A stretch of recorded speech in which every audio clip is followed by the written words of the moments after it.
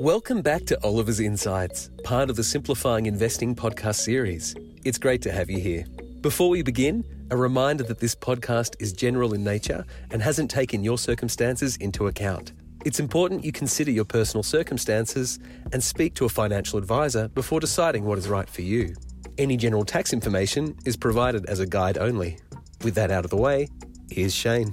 Hello, g'day everyone, and welcome to this week's edition of the Oliver's Insights podcast, where we're going to talk about home prices. Of course, that's a hot topic along with interest rates lately, and of course, as we all know, home price cycle has turned down. There's an old saying from Sir John Templeton, a well-known investor, that this time is different. He described as the four most dangerous words in investing. But there is good reason to believe that in relation to the current Australian home price downturn cycle, things will be different. Most assets, cash is an obvious exception, benefited from the downtrend in inflation and hence interest rates since the 1980s and are vulnerable to its reversal.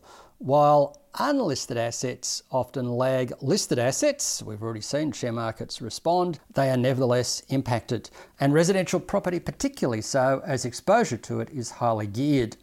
This is very different to the start of the 1970s, when household debt in Australia was relatively low. For every $100 worth of average household after-tax income in Australia, there was about $40 worth of debt. Today, that ratio is $185 worth of debt to every $100 worth of income. So it makes it very different and makes the property market a lot more vulnerable because a lot of those people have taken on that debt on the assumption that interest rates will stay low, not continuously go up as they did in the 1970s. If you look at residential property price downturns over the last 25 years, they've mostly been pretty mild, with prices falling less than 10%. They did come down 10% over the 2017-19 slump, but again, that was the worst of it.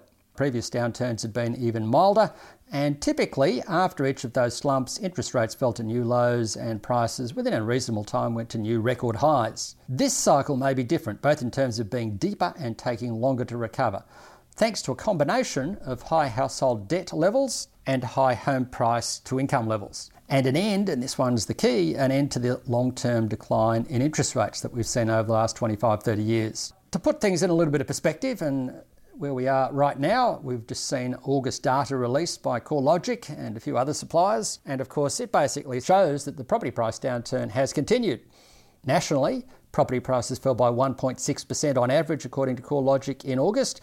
That's their fourth monthly decline in a row, and their fastest monthly decline since the early 1980s recession. After surging 29% between their pandemic low in September 2020 to their high in April, average property prices have now fallen 3.5%, which over a 4-month period is actually comparable to declines going into the early 1980s and 90s recessions and into the early stage of the GFC. Prices also fell in Sydney by 2.3%, which city continues to lead the downturn, and we are now seeing prices in that city fall ever since they peaked earlier this year, and they're now down 7.4% from their high. In fact, we're now seeing 7 of the 8 capitals seeing declines in August, so we're seeing a broadening out in price declines, and also regional centres are now seeing falls as that initial impetus from working from home, going to the office less, has started to recede and interest rate hikes have started to dominate. Now, what are the drivers of the fall? All pretty obvious. We've got rising mortgage rates. Obviously, that started with fixed rates going up a year ago, but now variable rates. We've got poor affordability. We've got a rotation in spending from goods, like houses, back to services, people going on holidays, cost of living pressures, making it harder to save for a deposit, higher listings, and poor confidence. The property boom is well and truly over, and the surge in mortgage rates has effectively pulled the rug out from under the property market. Now, I think to understand why this property cycle may be different, you really need to understand the long-term historical context. The past 100 years has seen a rising trend in real home prices, roughly in line with real economic growth in the economy. So, it makes sense when you're investing in property, when you're buying property as an owner-occupier or investor, to take a long-term view. It will work out in the long term, just as it does with shares. Only thing is that we have gone through periods of very strong gains, particularly in the 1920s, the Roaring Twenties, the post-World War II period, and since the late 1990s. In between were weak periods in the 1930s, the Great Depression, into World War II. I reckon that big slump in property prices we saw in around 1942 was due to the midget subs getting into Sydney Harbour and all the people in the eastern suburbs saying, "We're out of here. They all moved off the barrel. And then, of course, only to see property prices take off again. And then, of course, we saw a softer patch in the 1970s as property prices rose in line with inflation, but in real terms, they tracked sideways. But really didn't take off again until we got to the mid-late 1990s. Now, that boom over the last 25 years has seen real property prices rise from around 23% below their long-term average in the mid-1990s to currently, or most recently, about 26% above their long-term average. So we've gone from being very cheap to being very expensive. It's largely been driven by the shift from high interest rates to low interest rates and a surge in population relative to the supply of housing. Now, of course, if we look at the relationship between interest rates over the last, say, 40 years and home prices, what you see is that each time there's a spike in interest rates, you get a bit of a dip in home prices. But for the last 30 years, as interest rates then quickly fell again and proceeded to make new record lows, that's seen home prices go on to new record highs. So for the last 30 years, you've seen a strong downtrend in interest rates, whether that's the cash rate, the mortgage rate, the variable mortgage rate, or fixed rates, against a very strong upswing in property prices. Now, put simply, what's happened is the downtrend in interest rates between 1990 and I guess 2021 enabled home buyers to borrow more and hence pay more for homes, pushing up prices. Now, of course, at the same time, you might say, well, lots of other countries around the world have had lower interest rates, but their home prices never got as expensive as in Australia. The difference also has been that we've had a poor dwelling supply response, particularly since the mid-2000s in response to strong population growth. So we've seen a shortage of housing. Now, of course, without the low interest rates, people wouldn't have been able to pay the higher prices anyway, and prices wouldn't have gone up as much despite that shortage. But you've seen those two factors working in tandem. And of course, it has led to a situation where property is less and less affordable. And it became self-feeding because rising home prices necessitated each new cohort of buyers coming into the market to take on more debt to buy a home. The end result has been progressively higher and higher home prices and debt relative to incomes. Looked at from purely an investment perspective, lower inflation drove lower interest rates, which in turn drove investors in search of higher yields. So they said, well, I'm not getting much on my bank deposit, I might as well put the money into property. That, of course, pushed down rental yields, and as prices rose faster than rents. And in fact, if you look at the last 40 years, we've seen rental yields come down from around 8% or more to as low as just above 2% in the case of houses and a little bit higher in the case of units. So a massive decline in rental yields. Bit much like we've seen the decline in bond yields and the declining yields on other investments in response to low inflation and low interest rates. Now, of course, you can use this as a rough proxy for valuation of property. If you assume that rents are a good guide to the fundamental services provided by a dwelling for owner-occupiers, you can get a rough guide to the extent to which the decline in interest rates has contributed to higher house prices over the last 25, 30 years. And my rough calculation is that over the last, since the early 1990s, we've had house price growth, of which about 45% of it, almost half of it, has been accounted for by the shift from high interest rates to low interest rates. That's the rise in house prices relative to rents in excess of rents. You can do a similar analysis for shares, but basically what it shows is that the decline in interest rates, the decline in inflation, has led to a change in valuations and seen asset prices rise far quicker than the fundamental underlying value or income that those assets provide.